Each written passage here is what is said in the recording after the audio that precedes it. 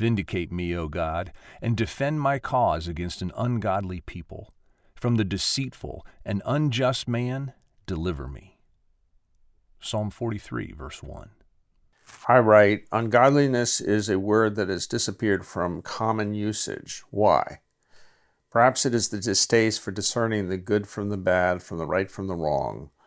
But if words become a melange of confusions, then we are living in a Babel-like world where meaning is mangled and murdered.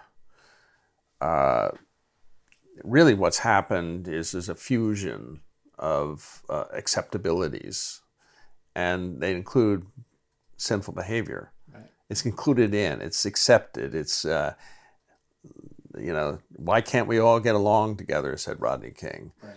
And the answer is we can't, right. Sometimes. But ungodly behavior there is such a thing as ungodly behavior. And you were talking about knowing the Bible. Well, it's very helpful to know that there is such a thing as ungodly behavior.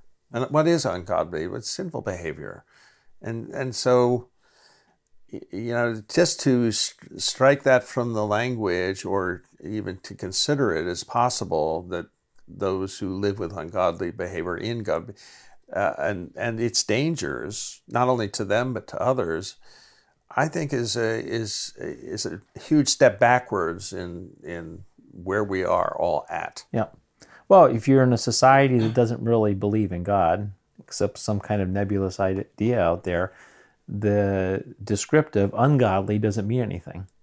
There's nothing of a standard outside of ourselves where we need to live. And so we've redefined the words. This weekend, I was doing some teaching, and I've been doing research on semiotics, which is the whole, I guess you call it the anthropological science of signs and symbols and how they contain meaning.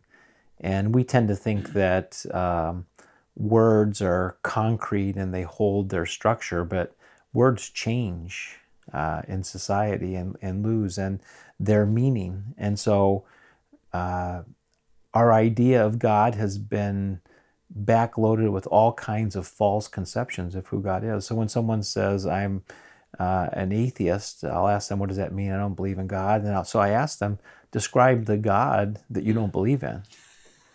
Because it's possible I don't believe in him as well. And the whole idea of ungodly, if you've taken that out, is what does that mean to someone? If there is no standard, if everything is okay, and in pluralism, I have to embrace everybody and their ideas, we just are not going to like a concept that possibly somebody is ungodly, and really puts us at odds with the Word of God.